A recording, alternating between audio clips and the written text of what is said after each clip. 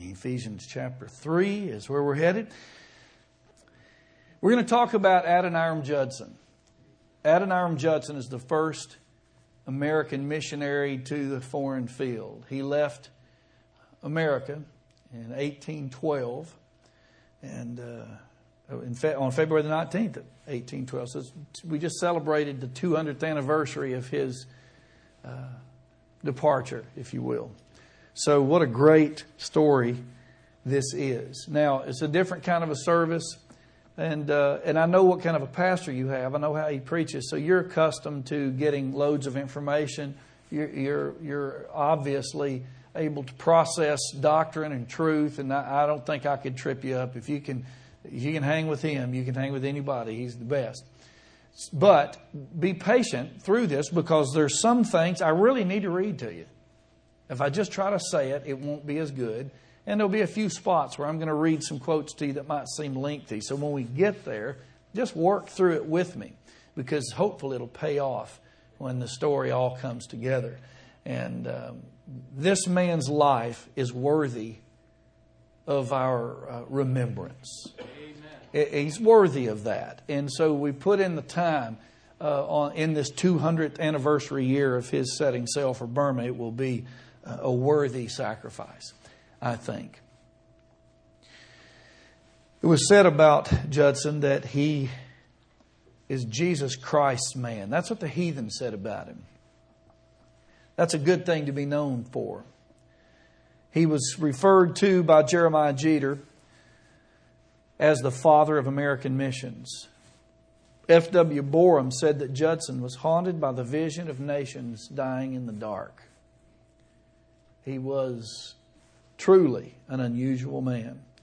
Ephesians chapter 3 and verse 14 says, "For this cause I bow my knees unto the Father of our Lord Jesus Christ, of whom the whole family in heaven and earth is named, that He would grant you according to the riches of His glory, to be strengthened with might by His Spirit in the inner man, that Christ may dwell in your hearts by faith, that ye being rooted and grounded in what?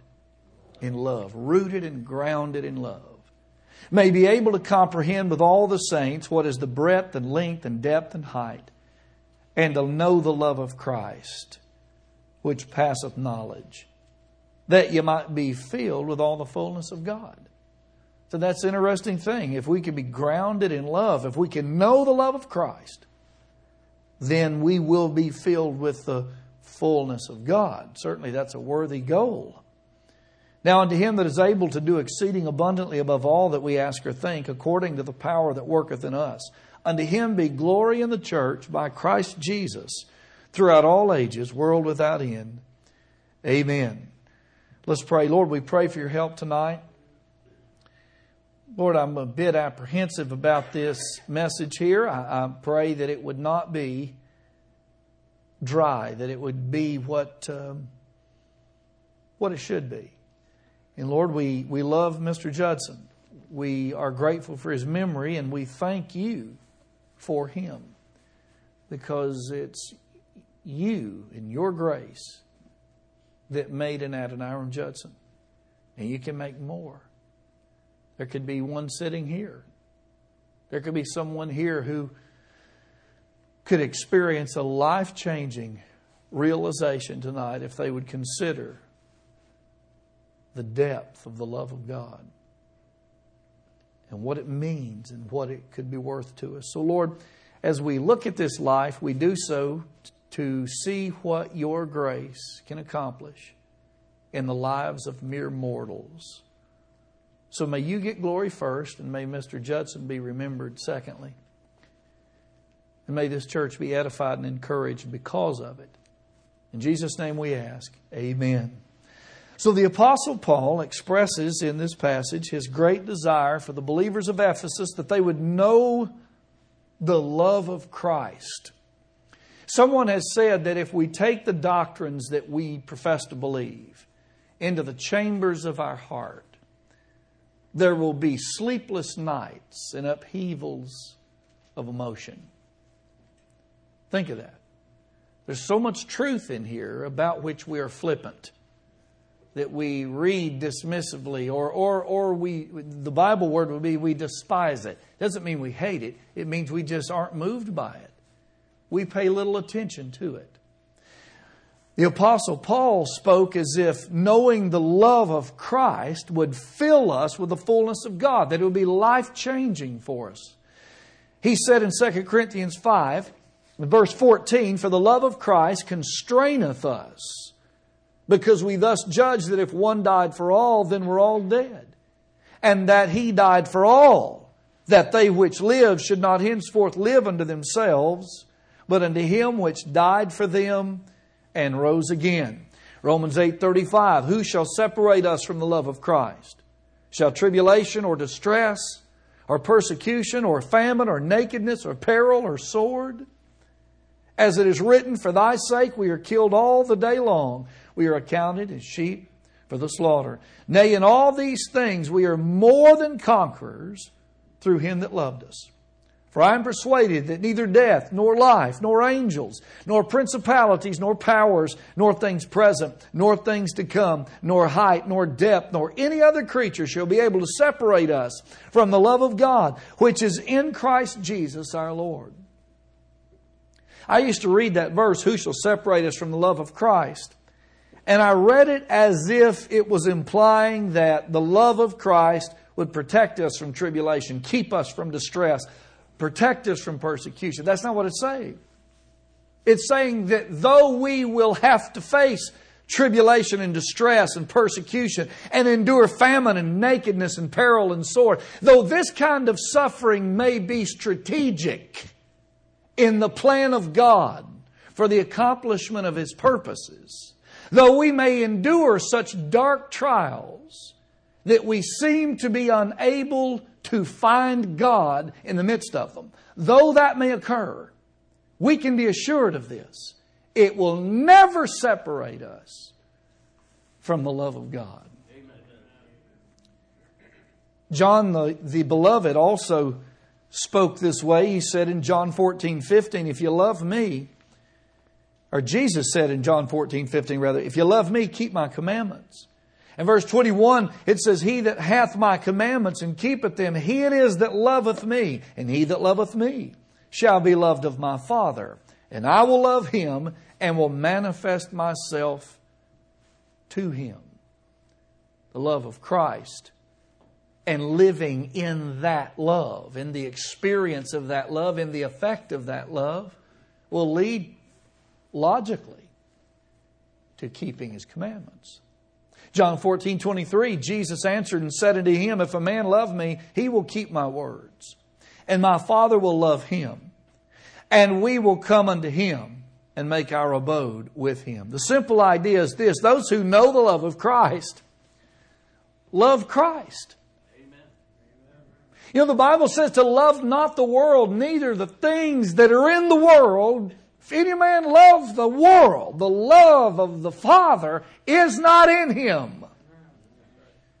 I think that is very clearly presenting a contrast of the affection of the believer and the affection of the lost man. Doesn't mean a believer won't struggle with his lust. We talked about that already. But I will say this, that in every believer there should be, or there will be, there must be a love for Christ, a love for the Father, a love for God. There will always be pangs of conscience and inner conflict in the heart of those that love God and are thrust into the influence, or thrust among the influence of this ungodly world. Those two things will always create a conflict within us that would justify the authenticity of our faith. You love God? Probably you do, or you wouldn't be here tonight. I think you do. Seems that you do. Your behavior seems to indicate that you do. But more often than not, that love is tested not by how happy we are in the comfort of a meeting house of this nature, but in the crucible of affliction. It is there that our love is put to the test. You may remember Abraham in Isaac. The first time the word worship is found in the Scripture, it is found in the chapter where God requires Abraham to offer the son that he loved. When he did that, God said, now I know that thou fearest God.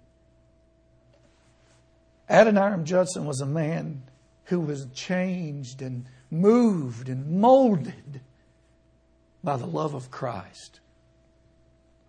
His sister-in-law, Mary Hasseltine, said about Adoniram Judson, his first introduction to our family was in the summer of 1810 at the General Association of Massachusetts, which met at Bradford. But we had no acquaintance with him until the succeeding autumn. He was then in all the ardor of his first love. It may be literally said he was a man of one idea, and that was love to Jesus and a desire to manifest it in all its varied forms. Francis Wayland said the preceding letters show that from the time of his self-consecration to the missionary service, he became, in the highest sense, a man of one idea. We're pretty scattered. I speak for myself. I can be pretty scattered in life. There's a lot of things that I care about and probably too many things that I'm interested in. This man had one great passion. That was the love of Christ. And that love drove him to the dark places, to the hard places. But it did not leave him there alone. This unrelenting love fueled Judson's labor, resulting in the completion of the Burmese Bible, the English-Burmese dictionary, over 7,000 happy converts and 63 congregations.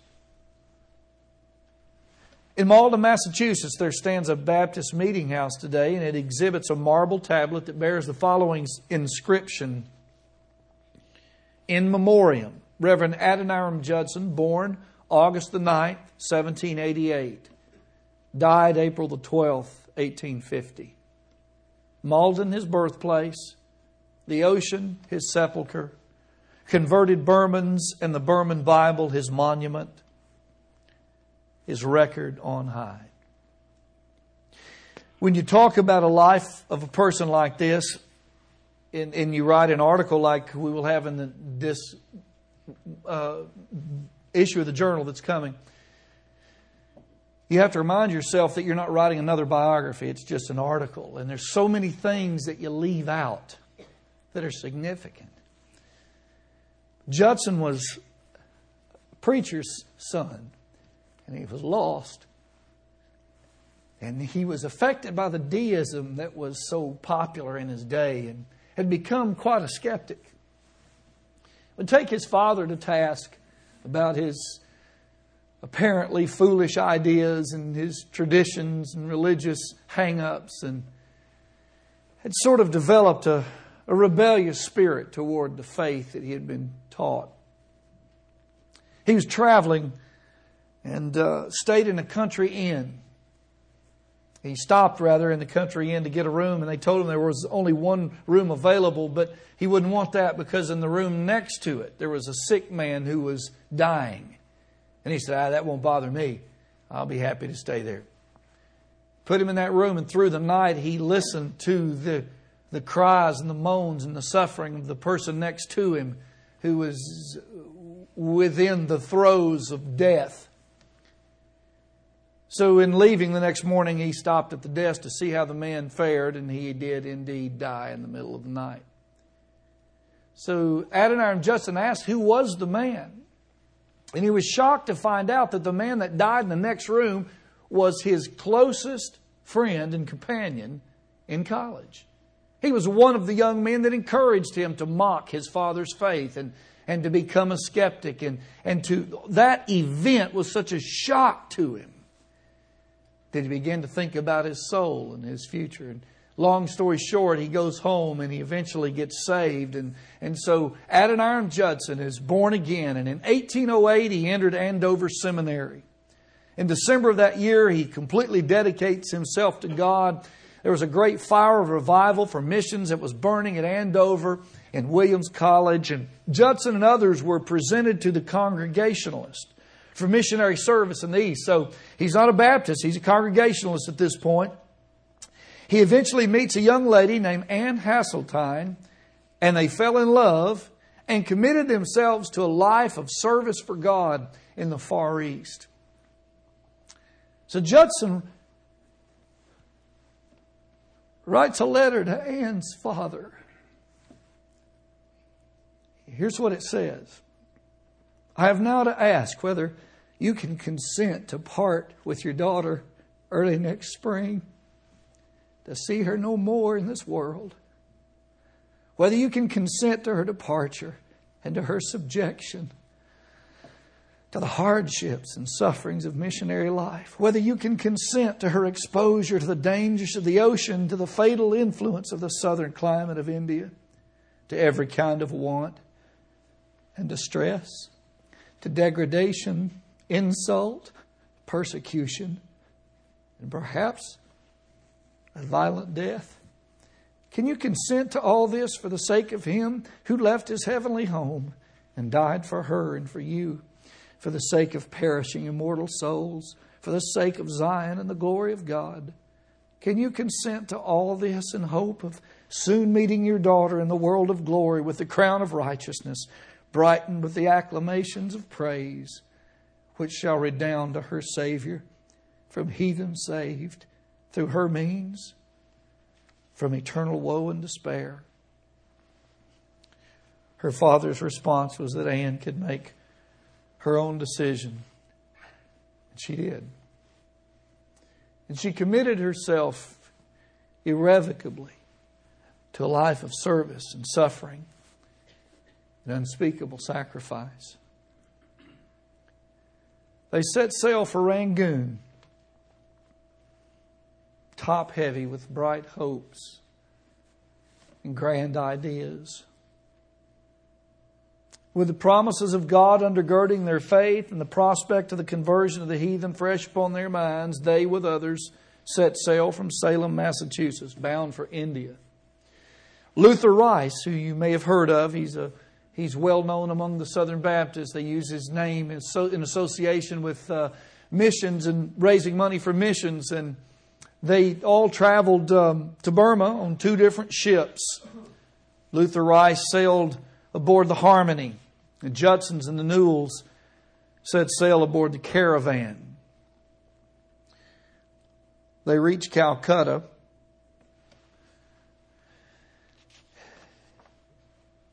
But they endured quite a conflict on the way over. Judson was going to have to translate the Word of God into the Burmese language. He was going to have to preach doctrine and establish churches, and so he had questions in his mind about the issue of baptism. He explained it this way in a lengthy letter to the Third Church in Plymouth. He said this, "But how, thought I, am I to treat the unconverted children of domestics of the converts? Are they to be considered members of the Church of Christ by virtue of the head of the family or not? If they are, ought I not to treat them as such?" After the point here is, if you remember in the Old Testament, you remember when Abraham and the issue of circumcision is taught and put into place as a part of the Jewish faith. Those who were under the household of Abraham and others, under the authority of a man, would be required to be circumcised. And they would follow that, and that would make them part of that covenant because they were under the authority of Abraham. And so the idea with those who believe in pedo-baptism, which means baby baptism, those who believe in that doctrine and encourage that doctrine, they believe that it is a replacement for, in this day, it's a replacement for circumcision. Now we understand that the two have nothing to do with one another. They're not even similar. But that's what Judson is wrestling with. Judson says, after they are baptized, can I consistently set them aside as aliens from the commonwealth of Israel until they are remitted? If they are not considered members of the church, can I consistently administer to them the initiating ordinance of the church? So these questions may not appear to be life-altering to us at first glance. They're on their way to a foreign mission field. A lot of people would say, what difference does it make what mode of baptism? Why does that matter? Go preach the gospel. Pick one. I'm not being, true, that's the way a lot of people would look at it. And if they decided to be scriptural in their baptism, or let's say it this way, should they be compelled to change their position on baptism, they would lose all their financial support, all their denominational connections, and maybe even the loving support of their family. So on the way over on the boat to Calcutta, they began to study. And let me read you from Anne's letter, lest I be repetitive. Anne said this in a letter to some friends and family. Mr. Judson resolved to examine it candidly and prayerfully, let the result be what it would. No one in the mission family knew the state of his mind, as they never conversed with any of us on the subject. I was fearful he would become a Baptist and frequently suggested the unhappy consequences if he should. He always answered that his duty compelled him to examine the subject, and he hoped he should have a disposition to embrace the truth, though he paid dear for it. I always took the pedo-Baptist side in reasoning with him, although I was as doubtful of the truth of their system as he. I think it's important to point out here that Anne Judson was supportive. I've read some who try to make it appear that she was cantankerous and contrary with her husband on this matter. And that's not at all what's happening here. She's with her husband, being thorough as two who united together to do something for the Lord. My wife's opinion is very important to me. Very important. And if my wife is ever contrary, and I mean no humor implied at all, if she's ever contrary, I'm going to listen. Because she is so much the supporter. Okay, if you get the point, I'm not saying that well. Off we go. After we came to Calcutta, he devoted his whole time to reading on the subject, having obtained the best authors on both sides. After having examined and re-examined the subject in every way possible and comparing the sentiments of both Baptists and pedo-Baptists with the Scriptures, he was compelled from a conviction of the truth to embrace those of the former. I confined my attention almost entirely to the Scriptures, comparing the Old with the New Testament, and tried to find something to favor infant baptism, but was convinced it had no foundation there. I examined the covenant of circumcision and could see no reason that baptism should be administered to children because circumcision was. Thus, my dear parents and sisters, we are both confirmed Baptists, not because we wish to be, but because truth compelled us to be. A renunciation of our former sentiments has caused us more pain than anything which ever happened to us through our lives. She had no idea what was coming. But what a painful experience it was. She writes to her sister, "Can you, my dear Nancy, still love me? Still desire to hear from me when I tell you I've become a Baptist?" Are we that bad? You may perhaps think this change very sudden, as I have said nothing of it before. But my dear girl, this alteration hath not been the work of an hour, a day, or a month. The subject has been maturely, candidly, and I hope prayerfully examined for months. I felt afraid he would become a Baptist, and frequently urged the unhappy consequences if he should. But he said his duty compelled him to satisfy his own mind and embrace those sentiments which appeared most concordant with the Scripture. Thus, my dear Nancy, we are confirmed Baptists. Not because we wish to be, but because truth compelled us to be. These things, my dear Nancy, have caused us to weep and pour out our hearts in prayer to Him, whose directions we so much wish and need. We feel that we are alone in the world, with no real friend but each other, no one on whom we can depend. but God. That's something. Have you ever been put in a position to have to say, let God be true and every man a liar? Not an easy place to be. But God can be trusted. Better to trust in the Lord than to put confidence in man. We don't have to fear what man can do unto us. If we had time, we could talk about the amazing story of their friend Luther Rice, who was on the other boat. You remember? So that was one of their worries, among others. What would he think when he heard about their determination to become Baptists? And they were soon baptized there in Calcutta by a man named Ward, a preacher Ward. What would Luther Rice think? Well, Luther Rice came to the same conviction on the same trip.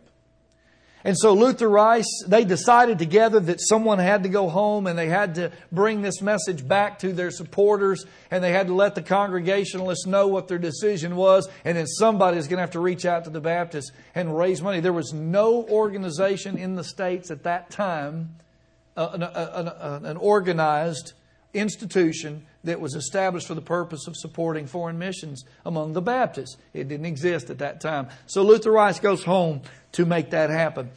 He never went back to the mission field. And it's interesting that there was a bit of a rub between him and Mr. Judson because of that. And to me that's interesting only because I know what it's like to deal with people. And we all have our moments, don't we? We all have our struggles. The Bible tells us of a Paul and Barnabas, who had a contention between them was so sharp they parted ways. They were both good men. They were both filled with the Spirit of God. They were both used of God. And so I think they patched that up. As a matter of fact, I know they did. But Luther Rice never went back. And he stayed in the States and he never got married.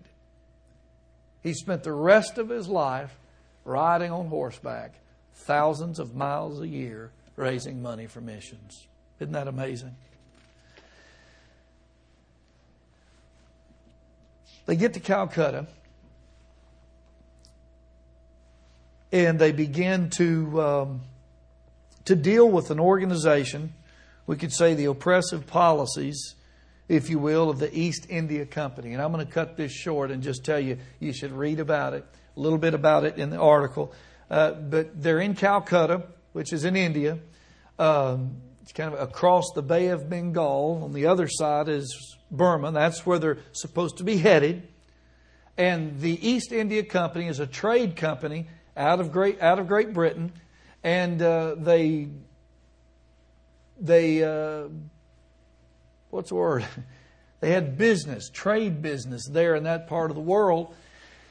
And they were concerned about missions. They believed that missions would cause the Hindus in that part of the world to rebel, and it would cost them money. And so they didn't want any Christian missionaries over there messing things up.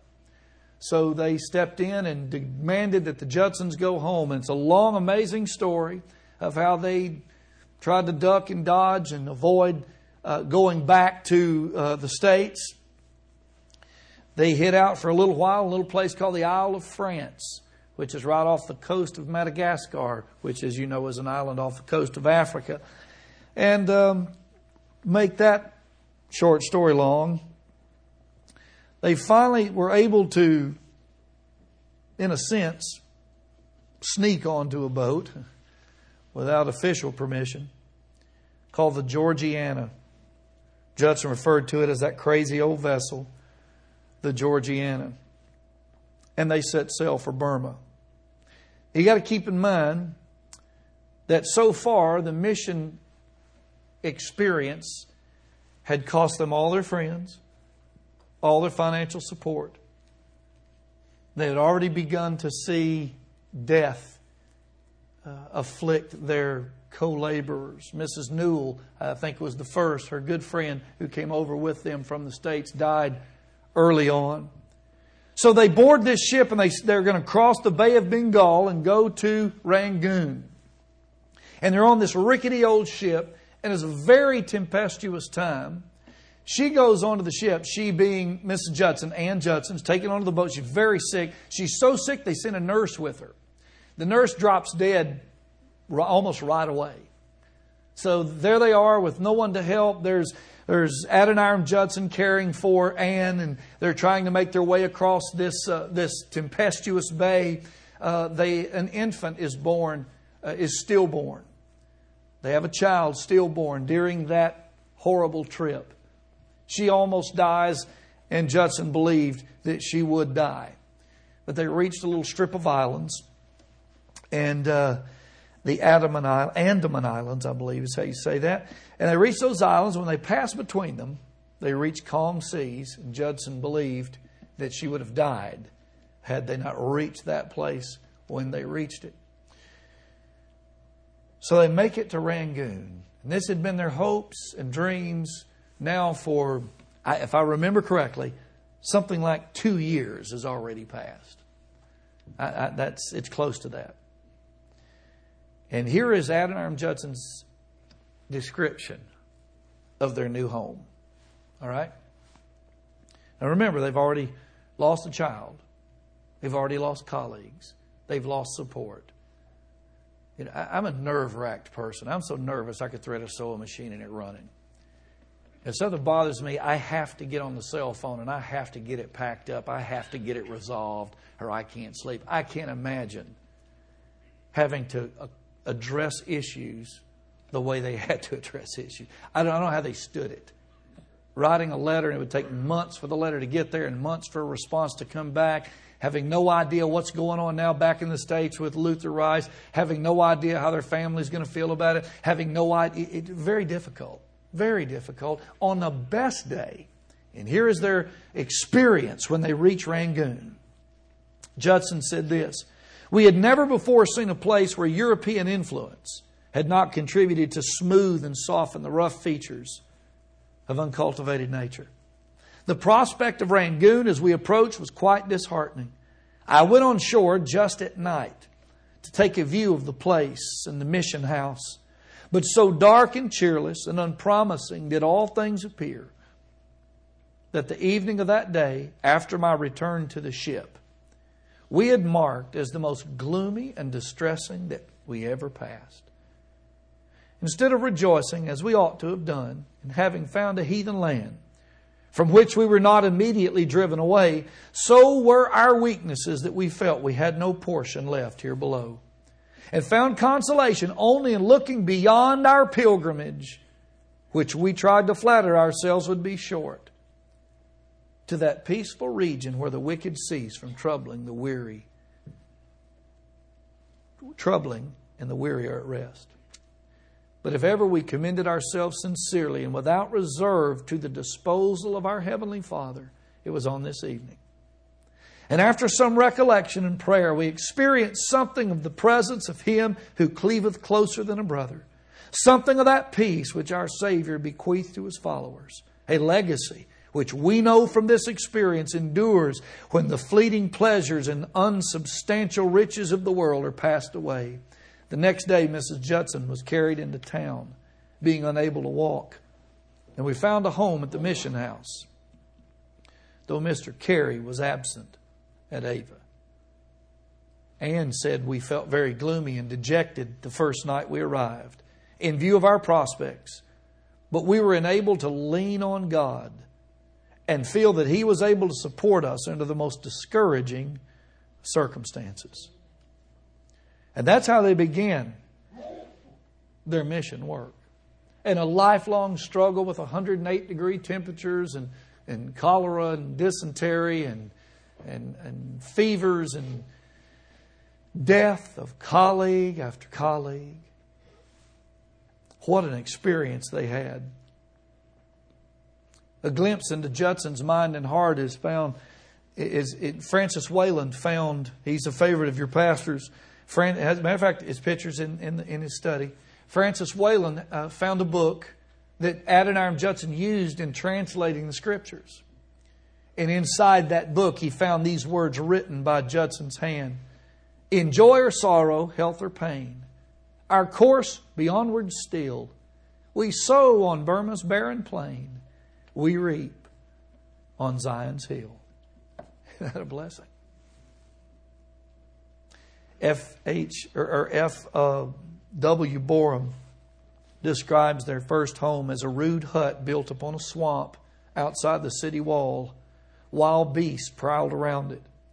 Nearby to the left was the pit into which the offal of the city was poured as waste. Nearby to the right was the place where the bodies of the dead were buried. The young couple were sickened and disgusted by every sight and smell. September the 1815, a little boy was born to the Judson family. So now they have their second child born, and he is born alive, and they name him Roger Williams in honor of the apostle of religious liberty in America. He lived for 8 months, and then he died. They sowed his little body beneath the benighted soil of Burma. Anne said this, "We do not feel a disposition to murmur or inquire of our sovereign why he has done this. We wish rather to sit down submissively under the rod and bear the smart, till the end for which the affliction was sent shall be accomplished." Our hearts were bound up in this child, and we felt he was our earthly all. Anne and Adoniram labored and suffered like that for 7 years before their first convert. 7 years. Think of that. Maybe they didn't go to the right seminar, maybe. I don't know. Maybe they didn't have the right approach. 7 years. Anne became really ill after about 8 years into their mission. And it was so bad that she had to go back to the States to survive. And so she leaves without Adoniram. She leaves without her family. And at this point, they had no children. She leaves in August of 1821 and returns December of 1823. That's 2 years and 4 months later. 2 years and 4 months later. When she returns to Judson, he had not heard from her in 10 months. One of the amazing things is how she was used of the Lord in the States to encourage and to stir hearts for missions. We always talk about the men. All these preachers. But with all these preachers are some amazing women. In all these cemeteries where these remembered preachers are buried are some women buried beside them and some church members buried behind them. Wayland said about her, he said, "I do not remember ever to have met a more remarkable woman. To great clearness of intellect, large powers of comprehension, and intuitive female sagacity, ripened by the constant necessity of independent action. She added that heroic disinterestedness, which naturally loses all consciousness of self in the prosecution of a great object." That's a fancy way of saying she never made things about her. She was disinterested in self. Did it for others. In 1823, they relocated to Ava up the Irrawaddy River from Rangoon, and they had some trouble there. The British began to have issues with the Burmese government, and they bombarded the bay or the harbor there in Rangoon, if that's the right terminology. They bombarded Rangoon. And so Westerners were viewed as spies. So even though the Judsons were from America and not England, they're still Westerners. They're still they were very suspicious of all Westerners. So eventually Judson is taken from his home. They're having dinner there in the mission house, and the authorities come in and they place some kind of a tie on his arms and snatch him up. It's some kind of a strange type of torture that they would use to tie up a prisoner, and they could use it to cut the wind off of the victim. And So they drag him from his home with that type of treatment and horrible abusive behavior, and children are crying, and villagers are running from their homes to see what's happening to this great teacher. And of course Anne is begging for some mercy. They take him off to prison. This begins one of the darkest eras of the Judson experience. They put him in a little crowded prison room, too vile for animals to live in. When Anne found him the first time, and it's a difficult scene to describe because they're living in filth. A little room maybe the size of this platform, I imagine, in my mind, and there's people piled in there like animals. So I don't need to describe the filth. I don't need to describe to you the immodesty and the shock to the mind's eye in that place. And so when Anne goes to visit him the first time, she said Mr. Judson crawled to the door of the prison. He was shackled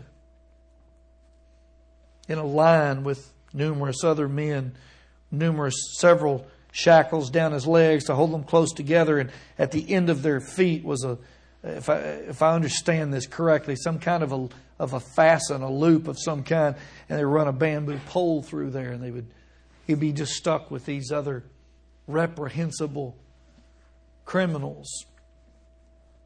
Anne would go and visit him as often as she could get there, bribing prison guards, doing whatever she could do to try to get to see Mr. Judson, often in the middle of the night. Judson believed that he would certainly have died had it not been for Anne, his ministering angel. She lobbied incessantly for his release and gave herself tirelessly to the alleviation of his misery. He was incarcerated for approximately a year and a half.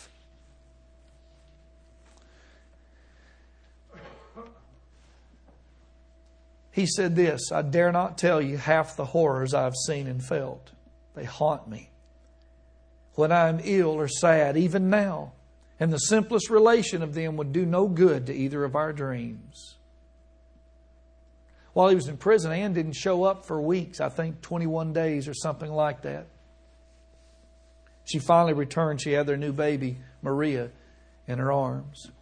The scenes of those visits with Anne holding Maria and Adoniram crawling in shackles across a filthy prison floor must have been unbearable. He wrote a long poem about his little Maria. I selected just a few stanzas. He said, "Why ope thy little eyes? What would my darling see? Thy sorrowing mother's bending form, thy father's agony. Wouldst view this drear abode where fettered felons lie, and wonder that thy father here should as a felon sigh? Wouldst mark the dreadful sights which stoutest hearts appall, the stocks, the cord, the fatal sword, the torturing iron maul?" A year into this incarceration, the prisoners were relocated. They marched them across scorching tropical sands. They were basically crippled from the torture, hardly hobble along. Their feet, of course, were bloody from all sorts of torments, and the mosquitoes tortured them. Eventually, and by the way, while they're making that trek, Anne's following along with Maria in her arms. Scared to death if he gets away, she might not find him and never see him again. Little Maria contracts smallpox. Anne, I guess due to the stress and sicknesses of her own, was unable to nurse the infant. So in a strange kind of a mercy, they would release Mr. Judson out of his prison cell in the middle of the night, and he would go through the village crying for somebody, some villager. And I'm not being unkind to those heathen people in that day, but you can only imagine the filth. Crying for someone to nurse their baby. Judson is eventually released from prison. And the scene of his return to home is one of the great scenes of Christian history. And he goes back to the home. He finds there a filthy Burmese woman, half dressed, kind of squatting beside a smoldering fire, holding a baby that is so filthy that Judson would have never imagined it was Maria. And there is Anne laying across the bed, and she is awakened by the warm tears of Mr. Judson landing on her face. Before Judson had been there in Burma 14 years, he buried Anne and all of his children. He wrote to his family and said, "Weep with me, my dear sister and parents, for my beloved wife is no more."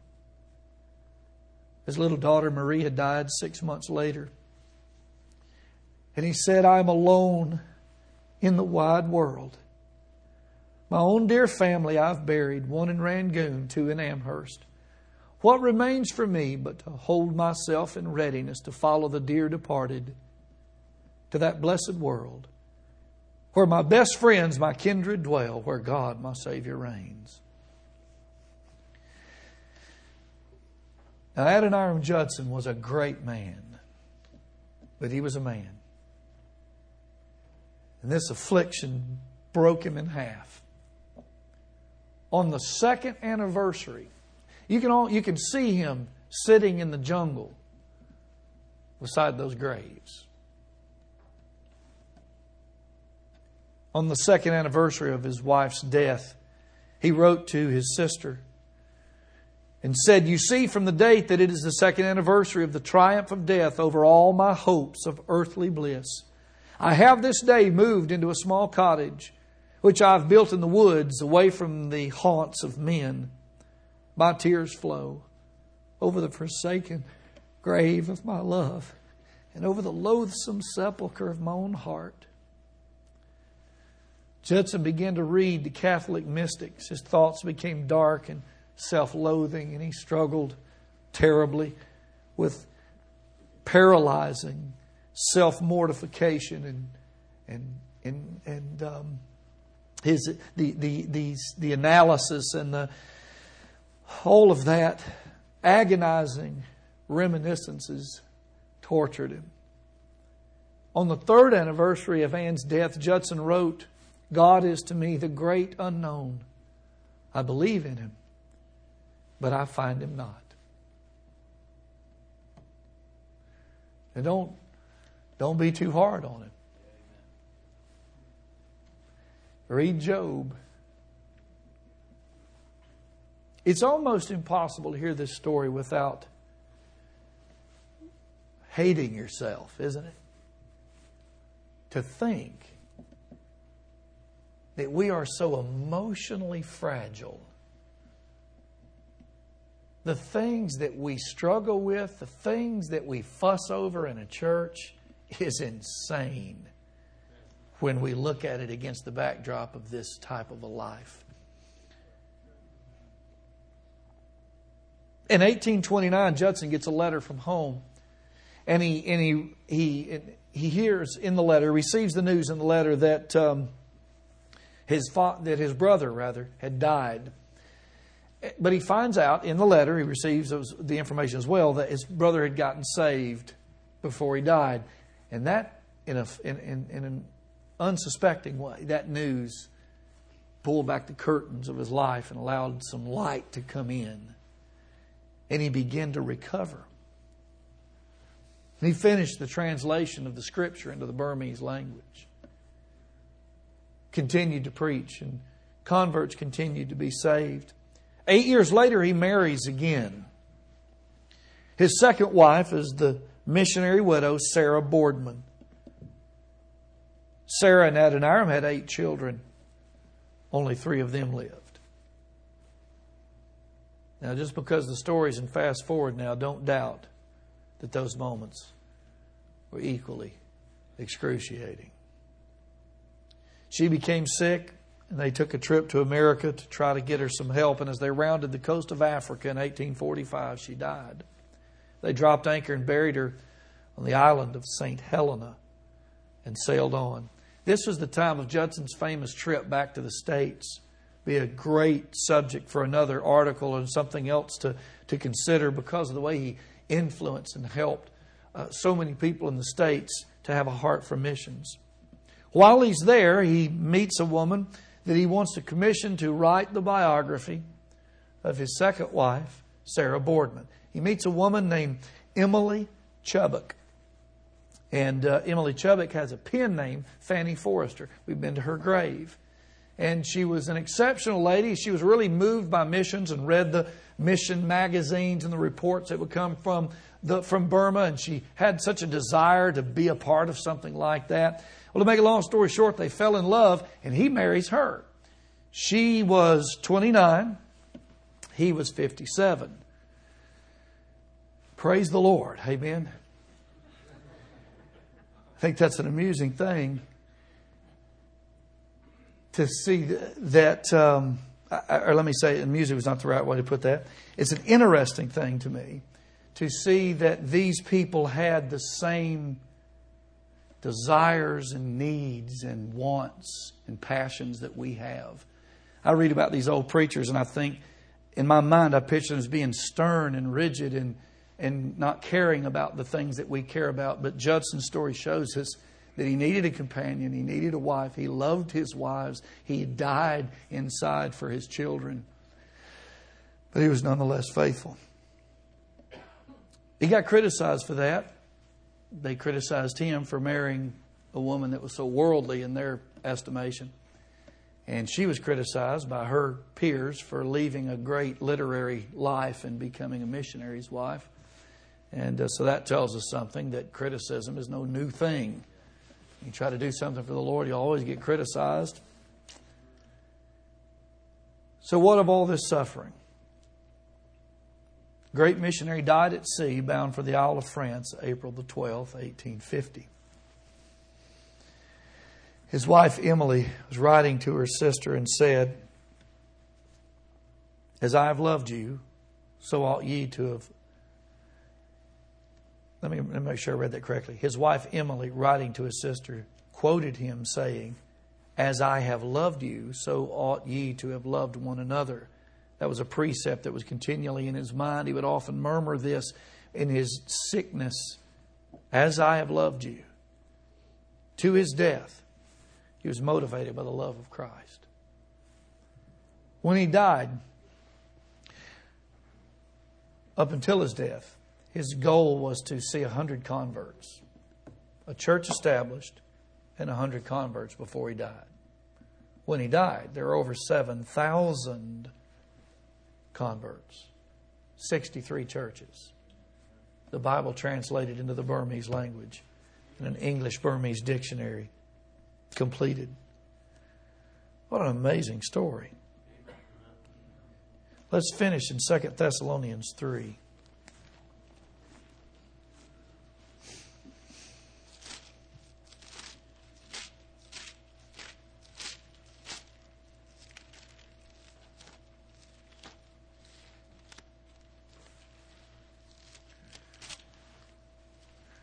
Talked this long. We haven't been going an hour, so it's not too bad for such a great story.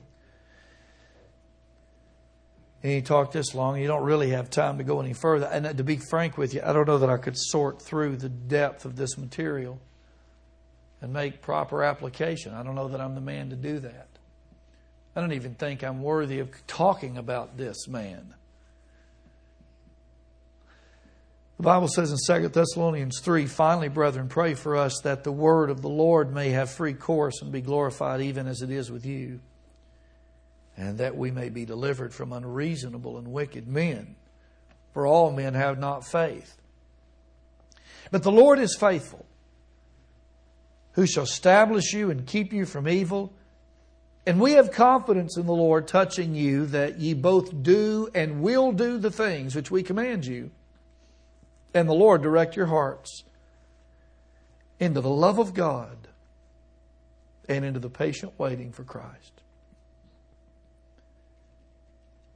I believe that what we're seeing here is that if we would do what we're commanded, as we see in verse 4, if we would do and continue to do, will do the things that we're commanded, then we can trust that God would direct us into His love.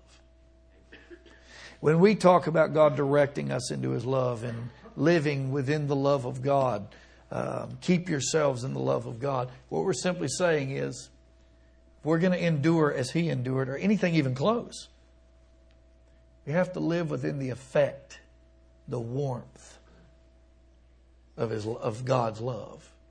You can't be out there all the time living in the drag of materialism, things and stuff and flesh and lust, and expect to maintain the outlook that He maintained. You have to be directed into the love of God. So if you're weary, you need the love of God. You need to just wallow in it. You need to bask in it. You need to feel it. You've got to believe that you can feel it, that you can be re-strengthened, that you can be encouraged when you're discouraged, that the birds can sing again, that the sky can be blue again in your life, or that God can enable you to bear what He's requiring you to bear for His glory, and that His love will convince you through it that it's worth it. But you cannot do it disconnected from the effect of His love.